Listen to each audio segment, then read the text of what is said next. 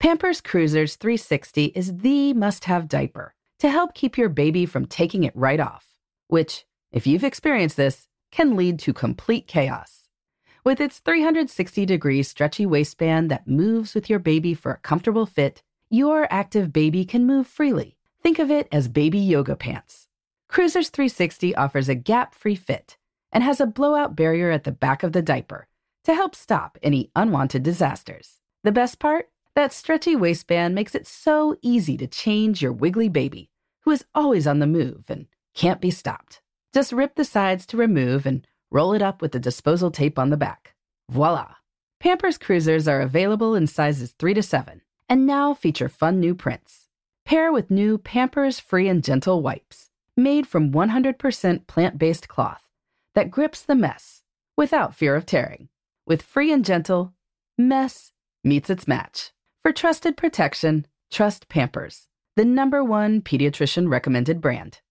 This podcast is brought to you by the film Ezra from Bleecker Street, directed by Tony Goldwyn with an incredible ensemble that includes Robert De Niro, Bobby Cannavale, and Whoopi Goldberg. Ezra is a funny and endearing story about Max, a divorced father struggling to co-parent his autistic son, Ezra. When faced with difficult decisions about the future, they embark on a cross-country road trip that has a transcendent impact on both their lives. Deadline calls Ezra a touching testament to the power of love. In theaters May 31st. Bean Dad, The Dress, 30 to 50 Feral Hogs. If you knew what any of those were, you spend too much time online. And hey, I do too. 16th Minute of Fame is a new weekly podcast hosted by me, Jamie Loftus. And every week we take a closer look at an internet character of the day. Who are they? What made them so notorious? How did the internet or the algorithm choose them? And what does a person do when they're suddenly confronted with more attention than the human psyche can handle? Listen to 16th Minute of Fame on the iHeartRadio app, Apple Podcasts, or wherever you get your podcasts. Hi, this is Laura Vanderkam. I'm a mother of 4, an author, journalist, and speaker. And this is Sarah Hart Unger. I'm a mother of 3, practicing physician, and blogger on the side. We are 2 working parents who love our careers and our families. Welcome to Best of Both Worlds. Here we talk about how real women manage work, family, and time for fun. From figuring out childcare to mapping out long-term career goals, we want you to get the most out of life. Welcome to Best of Both Worlds. This is Laura. This is episode 136, which is airing in early to mid-March. We're going to be interviewing Stu Friedman, who is the author of the new book, Parents Who Lead. He's also a professor emeritus at Wharton here in Philadelphia. So we've gotten to meet in person a couple of times, which has been great. He's a wonderful person to talk to. So I'm really looking forward to that. That's so cool. Too bad he couldn't have joined you live. We probably could have worked that out, but that would have required me to think ahead. Yeah, and that would have been hard. My brain's a little bit mushy right now because still in the newborn phase, you know. Yes. Well, plus then you'd be a little farther from the baby, which makes things harder. And there you go. Yeah. So, he wrote a book and I know you enjoyed it, but I just thought this would be a good time to update our listeners about how our reading is going in this year now that we're, about a sixth of the way through as this is airing. Did you end up getting to read a lot I was going to say on your maternity leave, but again, every time I say that, I feel bad because you don't really get that kind of protected swaths of time. Yeah, there's upsides and downsides as we've discussed. And in general, I like the upsides. So I'm just keeping that in mind as I am doing all sorts of multitasked work. But I have been able to read because one of the upsides of nursing is you have a ton of time to read. Like you can't really do much else. I mean, I do have to do other things. I'm like walking around the house carrying a baby, but I sit there and read on the Kindle app on my phone. I've gotten through a couple books. I read Celine on your recommendation. Did you like it? I thought there was, I liked a lot of it. I think there was some strange, is he actually accusing George Bush Sr. of being part of the murder of the Chilean finance minister? Unclear. Well, he didn't did he not specify who the president? But it's like a person known to everyone who's in the CIA and somebody else says the vice president. I'm like, Oh, that's know? so funny. See, I'm so much less politically minded that I was like, vague. Like I did not, I It wasn't certainly that didn't big. try to, It was not I that didn't, big. yeah, it was, I guess it wasn't that big, but it also was not like a central point of the No, but it just, actual I story. kept coming back to that. I'm like, well, that is a pretty stunning accusation. I didn't think that was, you know, like common knowledge or Interesting. anything. I'm pretty sure it's Yeah. not because that, I don't anyway. know. Well, maybe if we ever have him on our guest, we'll be like, did you mean to make a political statement with that book? Or was it just more of a character study, which is how I read it. Yes. Then I felt like the Celine character herself was what I really enjoyed about Yeah, no, she was quite the interesting private eye. I wish her husband had been more developed too, as her just sort of one of the least developed sidekick characters in a. And he was intriguing. And he was like intriguing, they like, developed he him could have enough been. to be interesting, but I agree. I would have liked to know more of a backstory and. Yeah. So, but I mean, as you've wrote, the descriptions of Yellowstone and the area around Yellowstone, the Montana parts of Yellowstone are just gorgeous. And I really enjoyed reading that, especially having been there about 2 years ago now. So, you know, he describes it well. And that is kind of how that wild, wonderful area of this country looks. So I really enjoyed that part of it. You know, I've been reading a lot of other stuff too. I'm got to go through some lists and figure out what I want to read next, because I just finished Celine and I finished a book called A Time to Build, which is about sort of politically the decline of institutions and how we should probably have stronger institutions in this country between voluntary associations, churches, unions, things like that people join that they don't have to, right? And those have gotten a lot weaker, all of those things on both sides of the political spectrum. So interesting argument. Yeah. How about you? What have you been reading? Yeah. So, I mean, this year was the first year I kind of tried to set up reading lists ahead of time. Normally I'm much more like, okay, I'm done. So what am I going to read next? And this time I made a Q1 list that had about 8 books in it. And Q1 is not over as the time this airs. And I'm done about 5 of the books. So we'll see. I do enjoy kind of not having to think about my next read and having it all selected for me, even though I guess I'm the one still doing the selection. Like, okay, so it's just past Sarah. Yeah, it's past Sarah. But no, I find that sometimes if I don't do that, I get stuck in this like hinterland of, oh, I need to pick something new, but what should I pick? And then, you know, I don't have something from the library and then I have to put it on the hold list. But if you think ahead, you can really game that library's hold list system. And I've actually been really pleasantly surprised that some fairly popular titles have come through for me faster than I thought. Like I just got The Dutch House by Anne Patchett from our library, and I assumed that would take weeks to months, but it actually was much faster. I did just finish The Snow Child, and I thought it was really another one of those, I don't know, it's not a perfect book, but it's got great outdoor vistas as well, and I think I'm craving wintry scenes because we don't have any actual you don't winter. actually get me. So I had somebody on my Instagram comment that they read that paired with The Great Alone, which is also set in Alaska. And I'm like, oh, what a perfect little winter moment. Yeah, winter duo. So maybe I should just go to Florida. I'm not feeling like I need that. Well, I'm sure there's lots of beachy tropical reads. Actually, I have a lot of them on my Q2 list. There's a couple from some Miami author that is set in Cuba. So I'll report back about those. Okay. Awesome. Well, we are looking forward to this interview with Stu, so we'll get right to that. Well, Sarah and I are excited to welcome Stewart Friedman to the program. He is the co-author with Alyssa Westring of the new book, Parents Who Lead. He is also a professor emeritus now, I believe, at Wharton, which is at the University of Pennsylvania here in Philadelphia. He's hosted a great show on Sirius XM Radio on Work and Life. I've been able to be on that a few times, which has been a lot of fun. And he is just an all-around great person. So we're excited to have you here, Stu. How's everything going? Very exciting times in my life. Thanks so much for having me, Laura. Sarah, it's great to be here. No problem. So tell us a little bit about your career journey and your family as well. All right. Well, it's a long story. I'm going to be 68 this summer, so I'll try to keep it brief.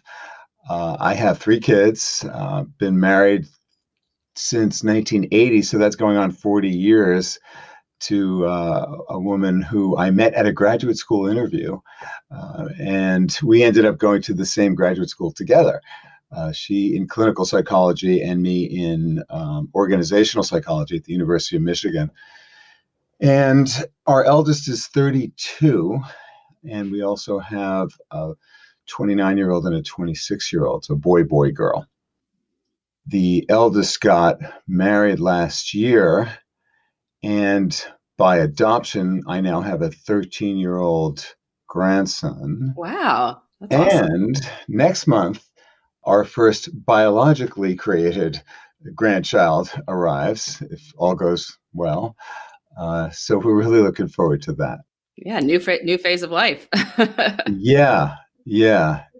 And my father died 2 weeks ago. So Oh my goodness. I'm so sorry to at hear that. 90. Oh wow. Well, there you But go. that was a profound change as Yeah. well. And so it's this magical cycle of life that is I'm right in the thick of it, and Yeah. it's Exactly. quite mysterious. So that's a brief on sort of my family life.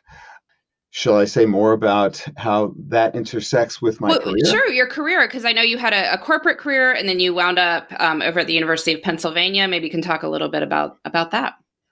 Well, I started at the University of Pennsylvania in 1984 in the psychology area as an organizational psychologist, and have been teaching leadership and teams for a long, long time.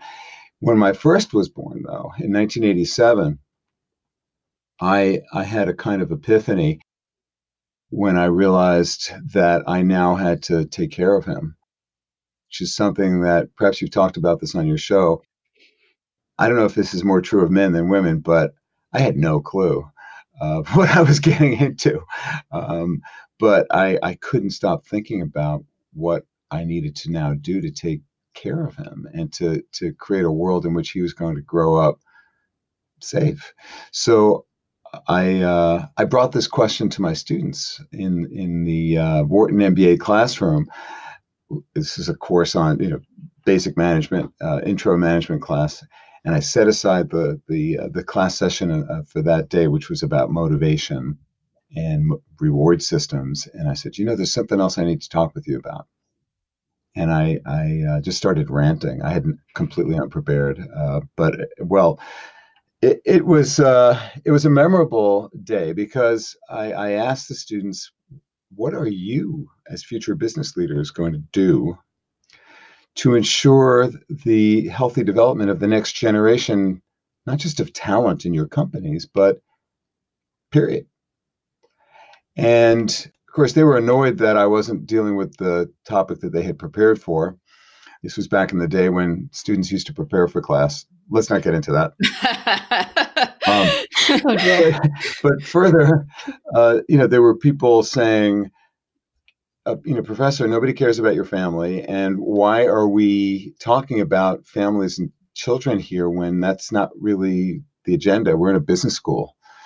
Of course, other people in the room, men and women, were quite interested in this question and really leaned into the conversation. One of them, in response to my question, what are you going to do to cultivate the next generation and make it a safe environment for them to grow up? And one of them said, well, you're the professor, you tell us. And of course, I had no answers. I only had the question. And that's what I've made a career of, is asking annoying, provocative questions. If you want proof of that, just ask my daughter. She'll tell you that I'm really good at asking annoying questions. But putting that aside for a moment, it was an important moment for me because I realized that with my training and access, I could explore this question seriously, and I did.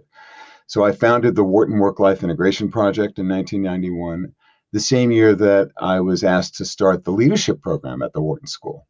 So in parallel, I was pursuing new knowledge, practical knowledge about how to cultivate leaders, which is what my dissertation had been about the decade prior, and where I was working with companies on their talent management systems. And at the same time, going into the field and also doing survey research on what does it take for people to integrate the different parts of their lives in a way that works for all of them. So notice the name of the project was the Work-Life Integration Project. It was not about the Balance Project, and I've been railing for 3 decades plus now against that term that's common in our vernacular. Well, why is that? Why? Because, one of the reasons we wind up using it a lot is that's what people search for. Yes. Because it's the word that people use. But why do you like integration as opposed to balance? Well, integration or harmony that are better terms than balance, because the balance metaphor, the scales in balance or a seesaw, it connotes in your mind and to all those a part of the conversation a win lose, right? One's up, the other's down. And that's limiting. It's of course true that we have to make sacrifices and that we can't have everything all at once. No one has balance, and I've been studying this forever, and I can tell you, no one has perfect balance, and no one has it all at the same time. And the idea of thinking about trade-offs and sacrifice as the default in your head and in your actions and the way you see the world leaves you missing opportunities for taking action, intelligent, mindful, proactive, conscious action that is intended instead to create wins or success for not just your work, not just your family, not just your community, not just yourself personally, mind, body, and spirit, but all four parts of your life. And if you frame it that way, if you think about what can I do that's going to have a positive impact on all the different parts, either directly or indirectly, like say, for example, by taking care of yourself, you become a less annoying colleague and a better mother and friend. If you think about, well, how can I take action that's going to be good for all the different parts of my life and the people who matter most to me in the different parts?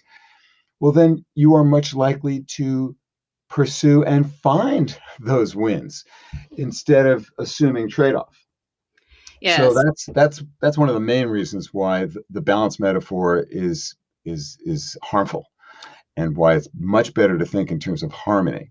I like the metaphor of the jazz quartet, which I wrote about in the Total Leadership book a dozen years ago, where you think about these different parts of your life as instruments or players in a jazz quartet, where the idea is to try to create something beautiful together, where there's improvisation, constant change on a motif that is being developed over time, not at a single moment. And sometimes, you just hear the trumpet, and the other instruments are, musical term, resting. Other times you're hearing, well, the bass and the drums are playing, and the others are silent, but they're always listening to each other and responsive to each other. And it's a whole that you're looking at. It's a more dynamic and I think realistic way to think about the relationship of work and home and community and self. The last thing I'll say about this, and I think it's an important one, is in the late 90s, I was asked to join the Ford Motor Company. So I took a leave from Wharton after being a professor there for 15 years and left for a few years to serve as the head of leadership development for Ford Motor globally. So my wife and I, now we have 3 kids. They're 12, 9, and 6 at the time. And we moved back to Ann Arbor, where we went to graduate school, except now we're not starving graduate students. I'm a fat cat senior executive at a big company. And so our lifestyle was very, very different. And, I got there having written an article in the Harvard Business Review called Work and Life, the End of the Zero-Sum Game, which was one of the first pieces to really address this issue. And I inherited a small team that eventually grew during our time there, where Total Leadership was created. But when I first arrived, the people who were in the Leadership Development Center said, "Hey, you're Mr. Work Life. I need Fridays off." Or, I need this, I need that. And I said, whoa, wait a minute. You're working for me. I now have a real boss for the first time in my life who's expecting a lot and very, very demanding. How are you going to help me and us succeed? How, by your being off on Friday, is that going to help us? So yeah, you had to look at the business case for things, which we're going to take. Speaking of the business case, Stu, we got to take an ad break real quick. So we'll be back in 1 second.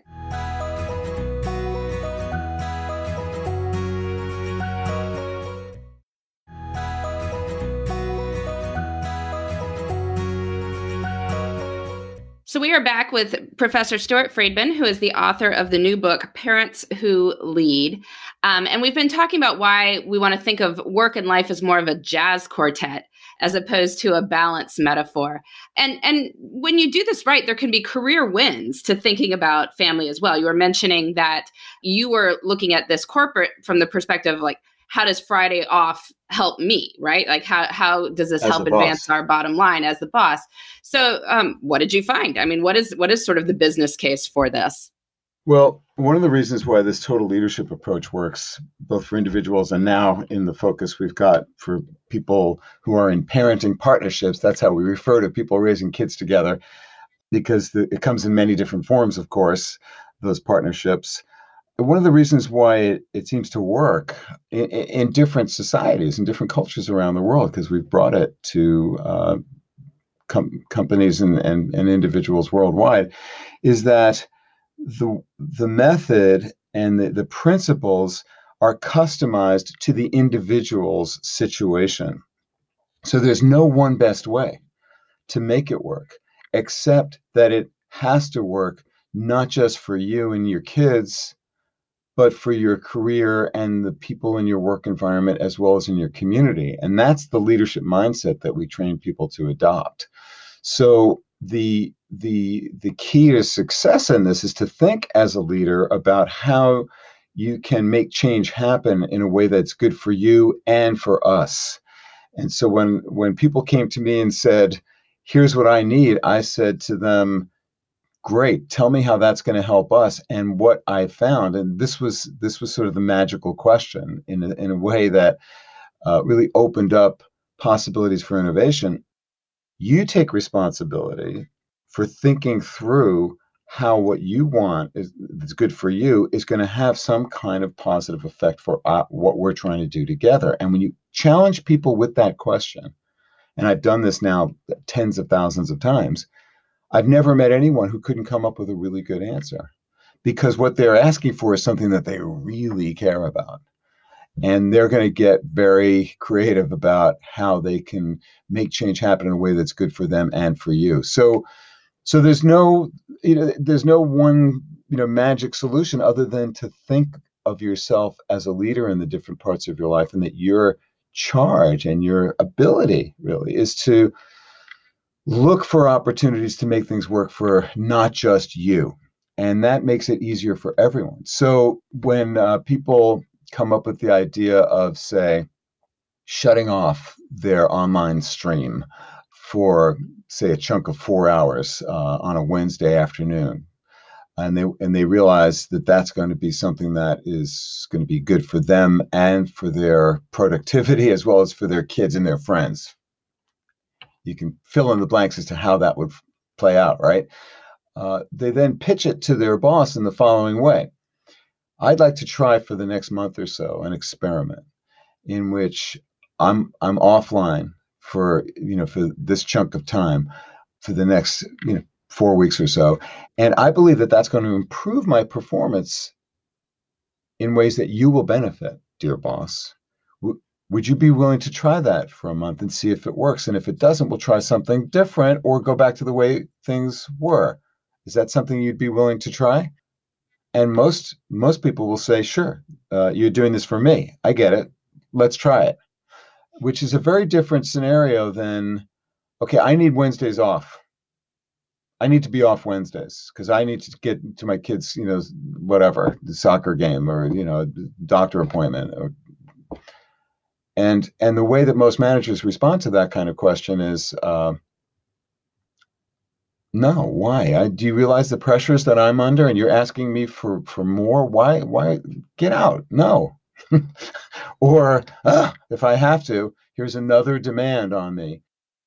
But if you instead think of it in terms of how you're doing this is going to be beneficial to your boss, and of course it can be, and you set it up as an experiment that's time limited, over which your manager has control and influence on the outcome, and you adjust if it's not working with your boss, well, that's much more likely to succeed. And it's going to overcome the resistance that people have to trying something new. So Does that answer your question or It, not it really? does. I have a digression. I have Laura, can I know I said I'd be quiet, but I have go ahead. one brand of follow-up. So do you find that men and women respond differently to some of these concepts? Because as you're speaking, I'm like personally very excited and happy to hear a male person in particular discuss this, because most of the time, unfortunately, that's not the messaging I've heard from men of your generation, to be completely honest, men that I work alongside. So I love what you're saying, but I'm curious whether you get different responses that are gender-based. That's a great question, Sarah. When I first started doing this work, in the early 90s, I was one of the very few men talking about this stuff. So when we convened the Wharton Work-Life Roundtable in the early 90s, which brought together business leaders, the early movers in the work-life movement, friends and colleagues of mine, who were policy advocates and early change agents, as well as government agencies, and we held it at the Wharton School. There was a flurry, really an explosion of interest. Like, what's a man at the Wharton School of Business doing talking about children? What? So I was an odd messenger, and got a lot of attention simply because of that, because I stood out and was talking about an issue that was, if you ask your mothers, they'll tell you, because you guys are a generation behind me. It was an emergent issue that was the sole province of women, practically. I mean, there were a few other guys. And so one of the things that I think made the Total Leadership Initiative successful and continues to grow is that I very consciously and subversively used language that was going to resonate with men, to get into the issues that were of great concern to men and women, of course, but that there was a stigma associated with approaching as a man. So Total Leadership was about improving performance and results at work and at home and in the community and for yourself personally, your physical health, mental health, spiritual growth and development. So notice what the lead is there. Total Leadership is about improving performance and results at work. Okay, that sounds right. I can talk about that. That's something I care about. So we very deliberately used language that men could get into, and that worked. That worked. And then, of course, once you open up the conversation, so what we help people to do is learn how to be real, to be whole, to be innovative. Those are the three principles we found are crucial to growing as a leader and to finding harmony among the different parts of your life. And it starts with your values and your vision. What do you care about? Where are you going? Where have you come from? And why does that drive you to where you want to go? Being real and writing about that, talking about that, getting peer-to-peer feedback on that. And of course, that opens people up to, who am I? What's my purpose as a leader, not just here, but everywhere? Who are the most important people? Be whole meant to identify the most important people to you at work in your career, as well as at home, however you define home or family, and in your community, however you define that. And what do those people expect of you? And what do you expect of them? And now talk to them. And here's how to do that. About what you actually expect from each other, not what you think they expect, but what you actually expect. So we train people to this is leadership basics. Build trust, gain support, see the reality of what people actually expect of you, not what you think they expect. And what most people discover is that what other people expect of them is less than what they thought, especially ambitious, high potential, men and women. Less than and a little bit different than what they thought. And if you don't believe me, try this at home, because or wherever you are, because you'll find that, and this is the great aha, people go into these conversations fearful, men as well as women. They're afraid. They're especially afraid to talk to their mothers. That's the most critical stakeholder in life, it seems. Most people are afraid of what they're going to hear if they have a conversation like this with their mothers. they find that they have more support and love in their lives than they had imagined, particularly at work. People want you to be successful and they want to help you in a way that's good for both of you.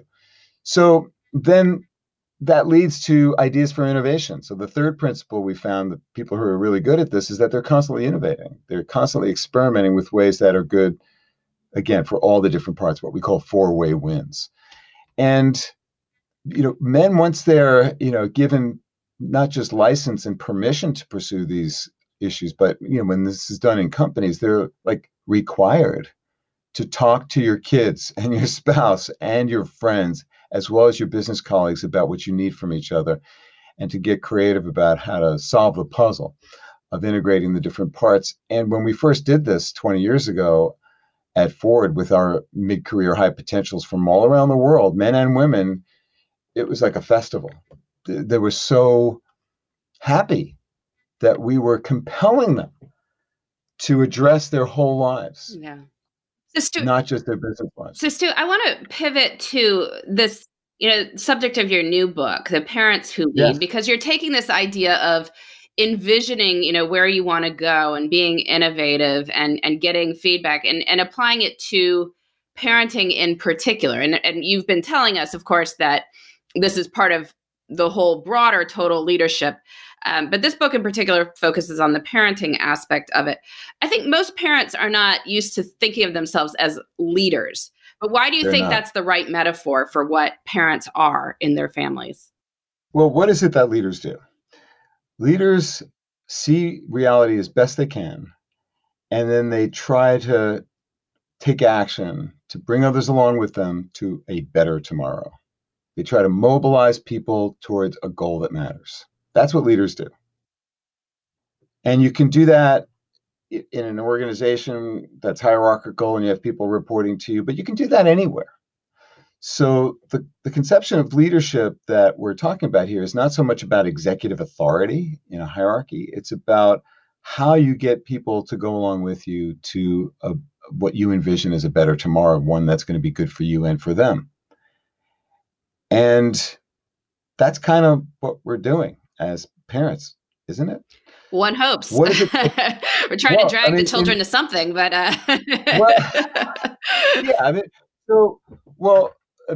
yes, it's hard. It's hard. I mean, this is one of the leitmotifs of our book, of course, is that this stuff is difficult as leadership is.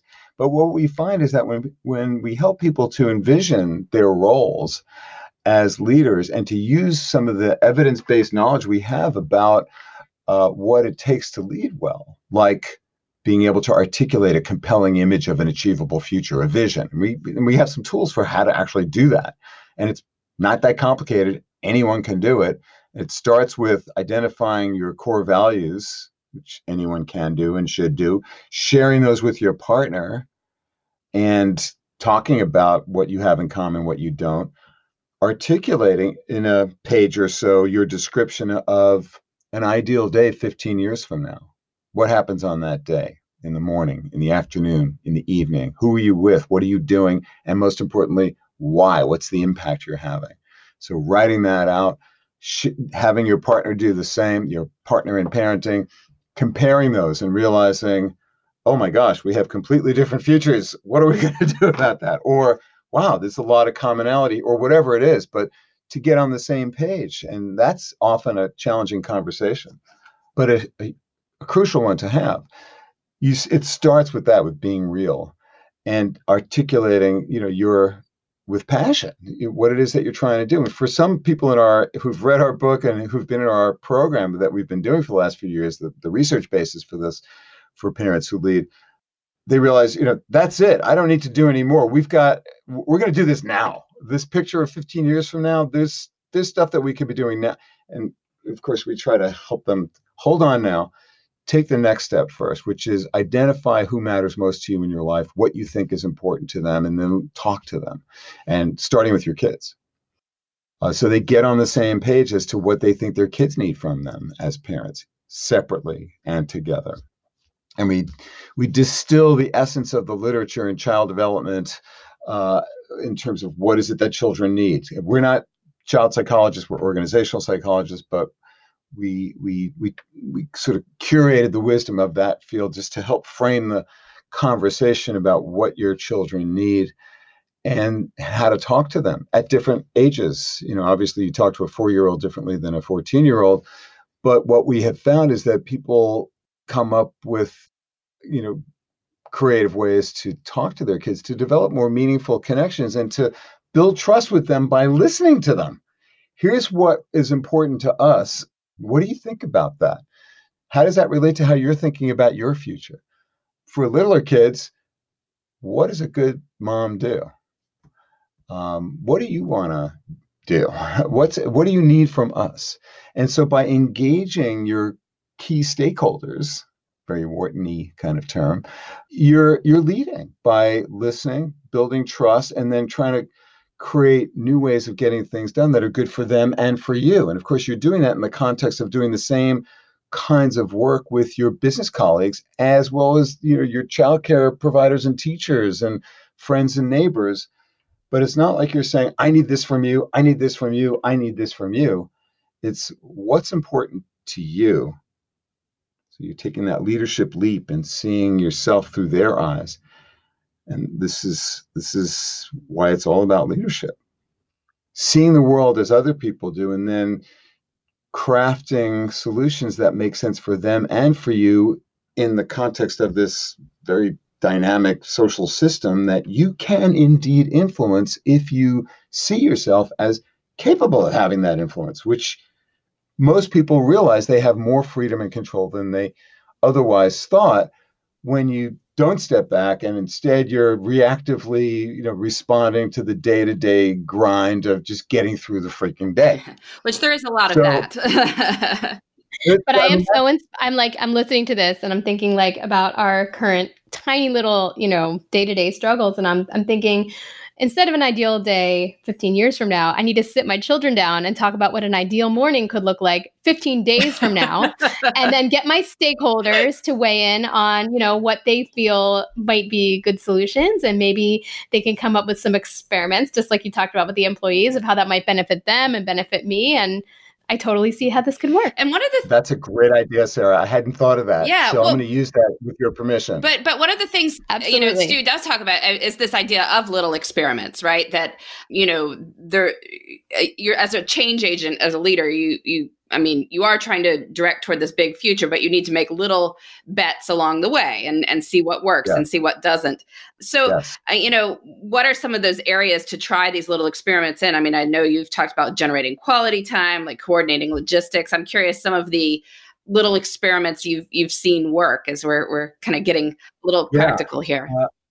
Well, one of the magical things about this work with parents, parenting partnerships is once they go through the process of stepping back, this is the hard part, is to find the space and realize, okay, for me to grow as my family as a leader, which doesn't mean being a micromanaging jerk like the person you have to deal with every day in the office. It's being the kind of inspiring leader who you want to be. Right. That's where some people, if I could just digress on this for a moment, they resist the idea of thinking of themselves as leaders because it makes it seem like I'm not going to be like that person at the office and be a demanding, command and control animal with my kids. That's totally inappropriate. Well, of course, you don't want to be that person. You want to be an inspiring leader who actually teaches kids values and helps to liberate them to become the people they want to become, which is what good leaders do. What do people come up with? Well, everyone comes up with something that is unique and distinctive to their situation. But we have found there are common kinds of experiments that people do. And yes, experiment is a key idea because small is big. Small steps is how you get there. You can't just take the giant leap up the mountain. You have to go one step at a time, right? And the smart way to create change is small steps that allow you to adjust. So when people go through the process of thinking what's most important, who's most important, what do they need, they come up with all kinds of things that are designed to fit their situation. But common are quality time, which is real and it matters. And we bring in some of the research that shows how it's not about quantity rather. It really is about quality. So many people realize, we need to find a way to shut out the digital stream for some period of time so that we can connect as human beings without being mediated, through, the internet, through digital tools. So let's find ways of doing that. And they will experiment. I mean, everybody comes up with a different way of doing it, but they will, for example, one person who we write about in the book, the father, this is a heterosexual married couple, which is, obviously not the only form of parenting partnership, but he worked at the Bureau of Land Management, and one of his core values was caring for the earth. And he wanted to teach his kids, he wanted to make sure that his kids knew that, like, all the time, that was something that they needed to focus on. And so they came up with an experiment that was designed to help to teach their kids, but also to get out into the community and to express, the values that he represents at work, and to help them to see what he did and why it was important. So they did a hike and pick experiment where they, each weekend, for a month, they'd go out into their community and they bring trash bags and gloves, and they cleaned up their neighborhood. Simple. But it had all kinds of ripple effects for both him and his partner in terms of how they thought about themselves, thought about their kids, and how that affected their work. But then there were bigger pieces of work that people undertook depending on their situation. One couple had a child with a rare genetic disorder, and the mom was and their in-laws lived with them. Her parents lived with them to help care for their child, but she was always reluctant to talk about this challenge that she has, this special challenge that she has in her life with her work colleagues. But she decided, after doing this initial work of thinking through what's important to me, what am I trying to get done, what do people really expect of me, she realized that she could be more open about the challenges that she faced, and also to try to make an impact on the research that was being done in this rare disease arena. And so she and her husband, they began a fundraiser for this disease, and reaching out to all sectors of their network. And as a result of that, she was actually concerned about whether she was going to make the next level promotion, but her boss, in seeing her taking the lead in doing this fundraising initiative, realized that she was demonstrating real leadership there. And it changed his perception of her and made her, in his eyes, a more valued asset to their business. That's one of my favorite examples in the book. But you can see there's a wide range of things that people do. Another common one is simply coordinating logistics, sharing calendars. Some people don't do that, surprisingly. But when they do, they realize it's so much easier if you use basic project management skills to coordinate who's doing what, when, et cetera. But that can be as simple as meeting over the weekend or at some point on a regular basis to simply talk about, what are you doing this week that's going to be hard for you, that you need some help with? And everyone around the circle does that. Mm-hmm. So that's another kind of experiment that people have done.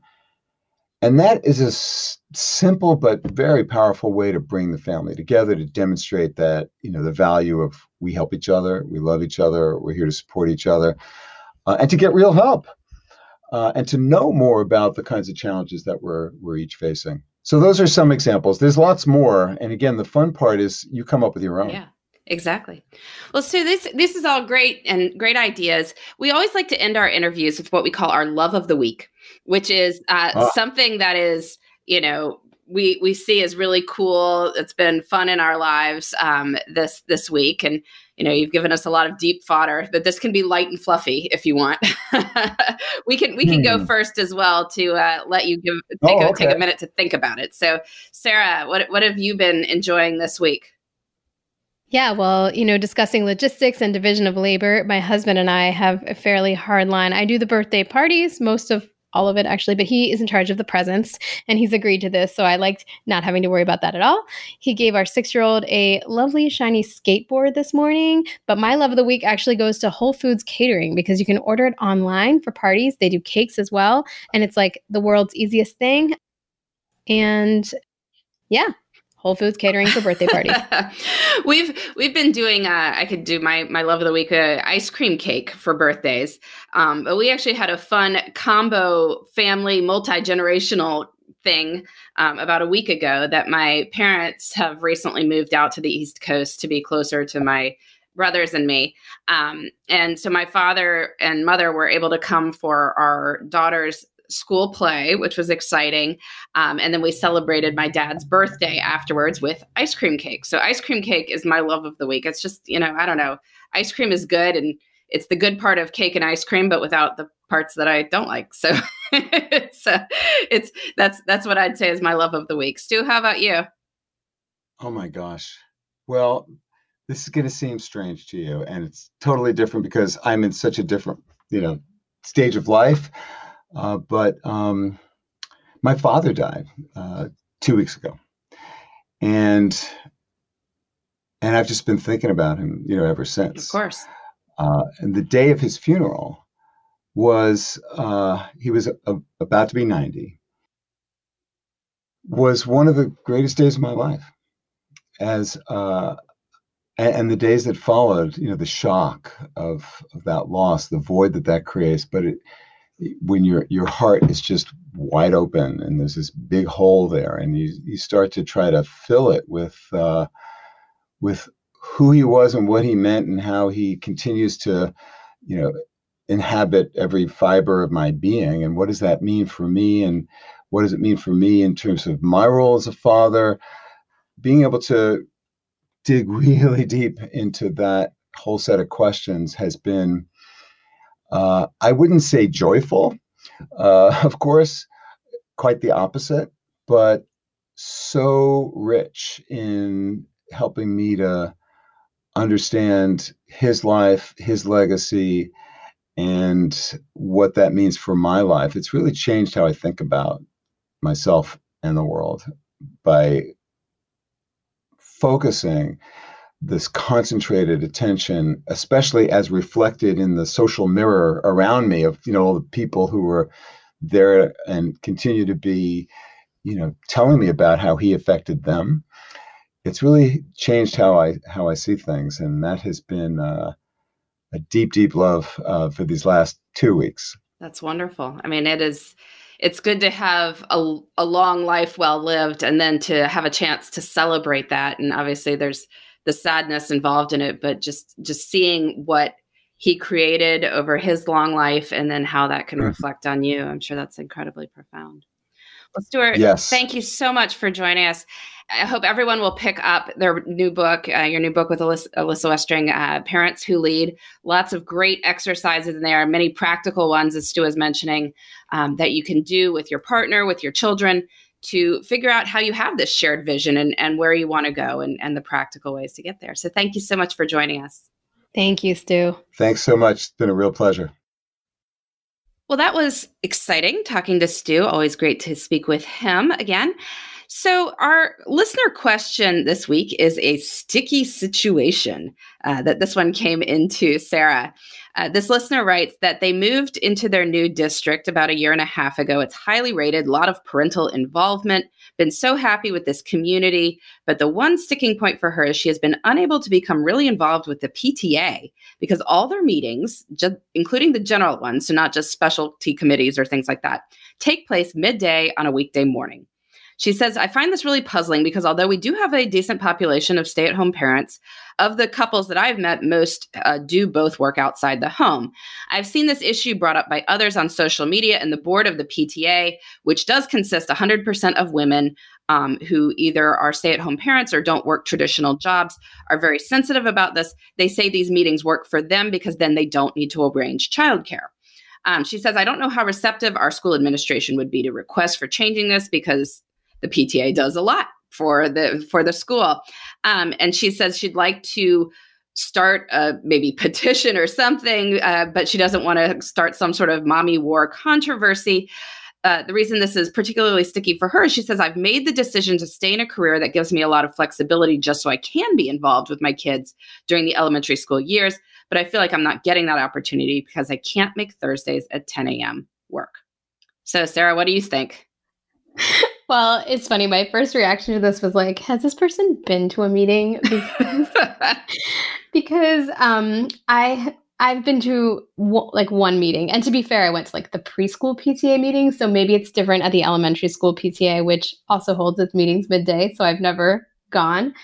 But I mean, you have to find out what actually happens at these meetings and whether this is worth the fight or not. Because the one meeting I went to, I felt like it was more of an excuse for the women to have something to do and get together. And I say women because there were no men there. And then they spent this whole time perseverating over planning one event. And really, like, me being there, I don't know, I guess, and it's not fair because this was just one experience and maybe all meetings are different. But I guess there are other ways to get involved. So you're going to have to decide how hard you want to fight on this issue. Some practical things I thought of were like, maybe you could ask that there be a digest or note sent out after each meeting so you can find out exactly what was discussed, or perhaps you can use that to volunteer for specific events that interest you. For example, maybe you'd want to take over a career day or one specific fundraiser, and it wouldn't necessarily be needed for you to attend midday meetings in order to really do that. On the other hand, I felt like it also wouldn't be crazy to get a group of working parents, and that would include fathers, to sign a group letter, perhaps asking for alternating meetings in the evening or a non-traditional work time. And my third option was maybe they could just arrange like a WebEx or call-in option, and you could just call in from work. Obviously, not every workplace is flexible enough to allow that, but some are. And from a technological standpoint, it shouldn't be that hard to arrange this day and age. Yeah, definitely a call-in or WebEx option could be great. I would also say there are probably volunteer opportunities that don't involve going to those meetings. I mean, I found that I could be a room parent at our elementary school by committing to basically 4 days during the year that I had some availability during the day. So if I had a traditional job, I would have taken a half day. So I could come in and run the parties, which is basically what it required, and then some support of the teacher behind the scenes, but that was more flexible about when that happened. So that might be an option. I would also say that if you're going to suggest moving the times, you could maybe split the difference. So our elementary school starts at 9 o'clock and you can drop off at 8:45. I don't know what this listener's timing is, but if that was the case for them, maybe you could start the meetings at 8:45. So the people who were relying on the school for their childcare could start also at 8:45. And, this doesn't work if you have to be absolutely in the office at 8 a.m. every day. But if you are in a position where you have some sort of flexibility, well, you could come at 8:45 to 9:45, go into work a little bit later. And so then it's not this sort of midday thing where you'd have to start the day and you have to take a full, half day or the day off in order to go. So that might be a way to split the difference and have it be convenient for the people who are doing it, which I totally get. Like, not having to arrange childcare is huge if you are a stay-at-home parent, because you probably don't have regular childcare that you can then, send your kids to. But it would be helpful for the people who wouldn't need to totally shift their work hours in order to do this. So just an idea. All right. Well, this has been Best of Both Worlds. We've been talking to Stewart Friedman about Parents Who Lead, and we'll be back next week with more on making work and life fit together. Thanks for listening. You can find me, Sarah, at theshoebox.com or at @the_shoebox on Instagram. And you can find me, Laura, at lauravanderkam.com. This has been the Best of Both Worlds podcast. Please join us next time for more on making work and life work together.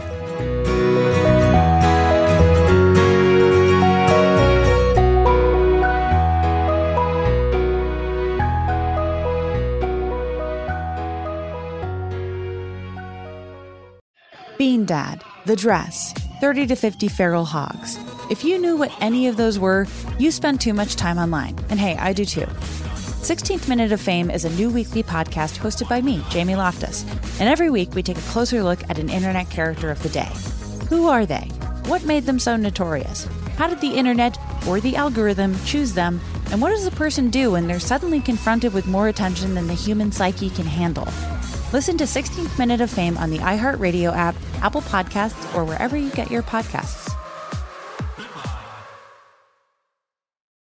It's brand new, Season 2. I'm Marissa Thalberg. And I'm Stephen Wolf-Bedeta, and we're excited to be back having bigger, bolder, and always real conversations. Straight from the C-suite front lines of marketing, media, and more. We have great friends joining from people you may know, like Vilmer Valderrama and Bobby Burke. And people you'll want to know. So grab a coffee or, hey, even an Aperol Spritz and come join us on America's #1 podcast network, iHeart. Listen to brand new on the iHeartRadio app, Apple Podcasts, or wherever you get your podcasts. The Elevation with Stephen Furtick podcast was created with you in mind. This is a podcast for those feeling discouraged or needing guidance from God. Together in this podcast, we'll dive deep into Scripture, uncover the powerful truths that will help you rise above your limitations and embrace your full potential.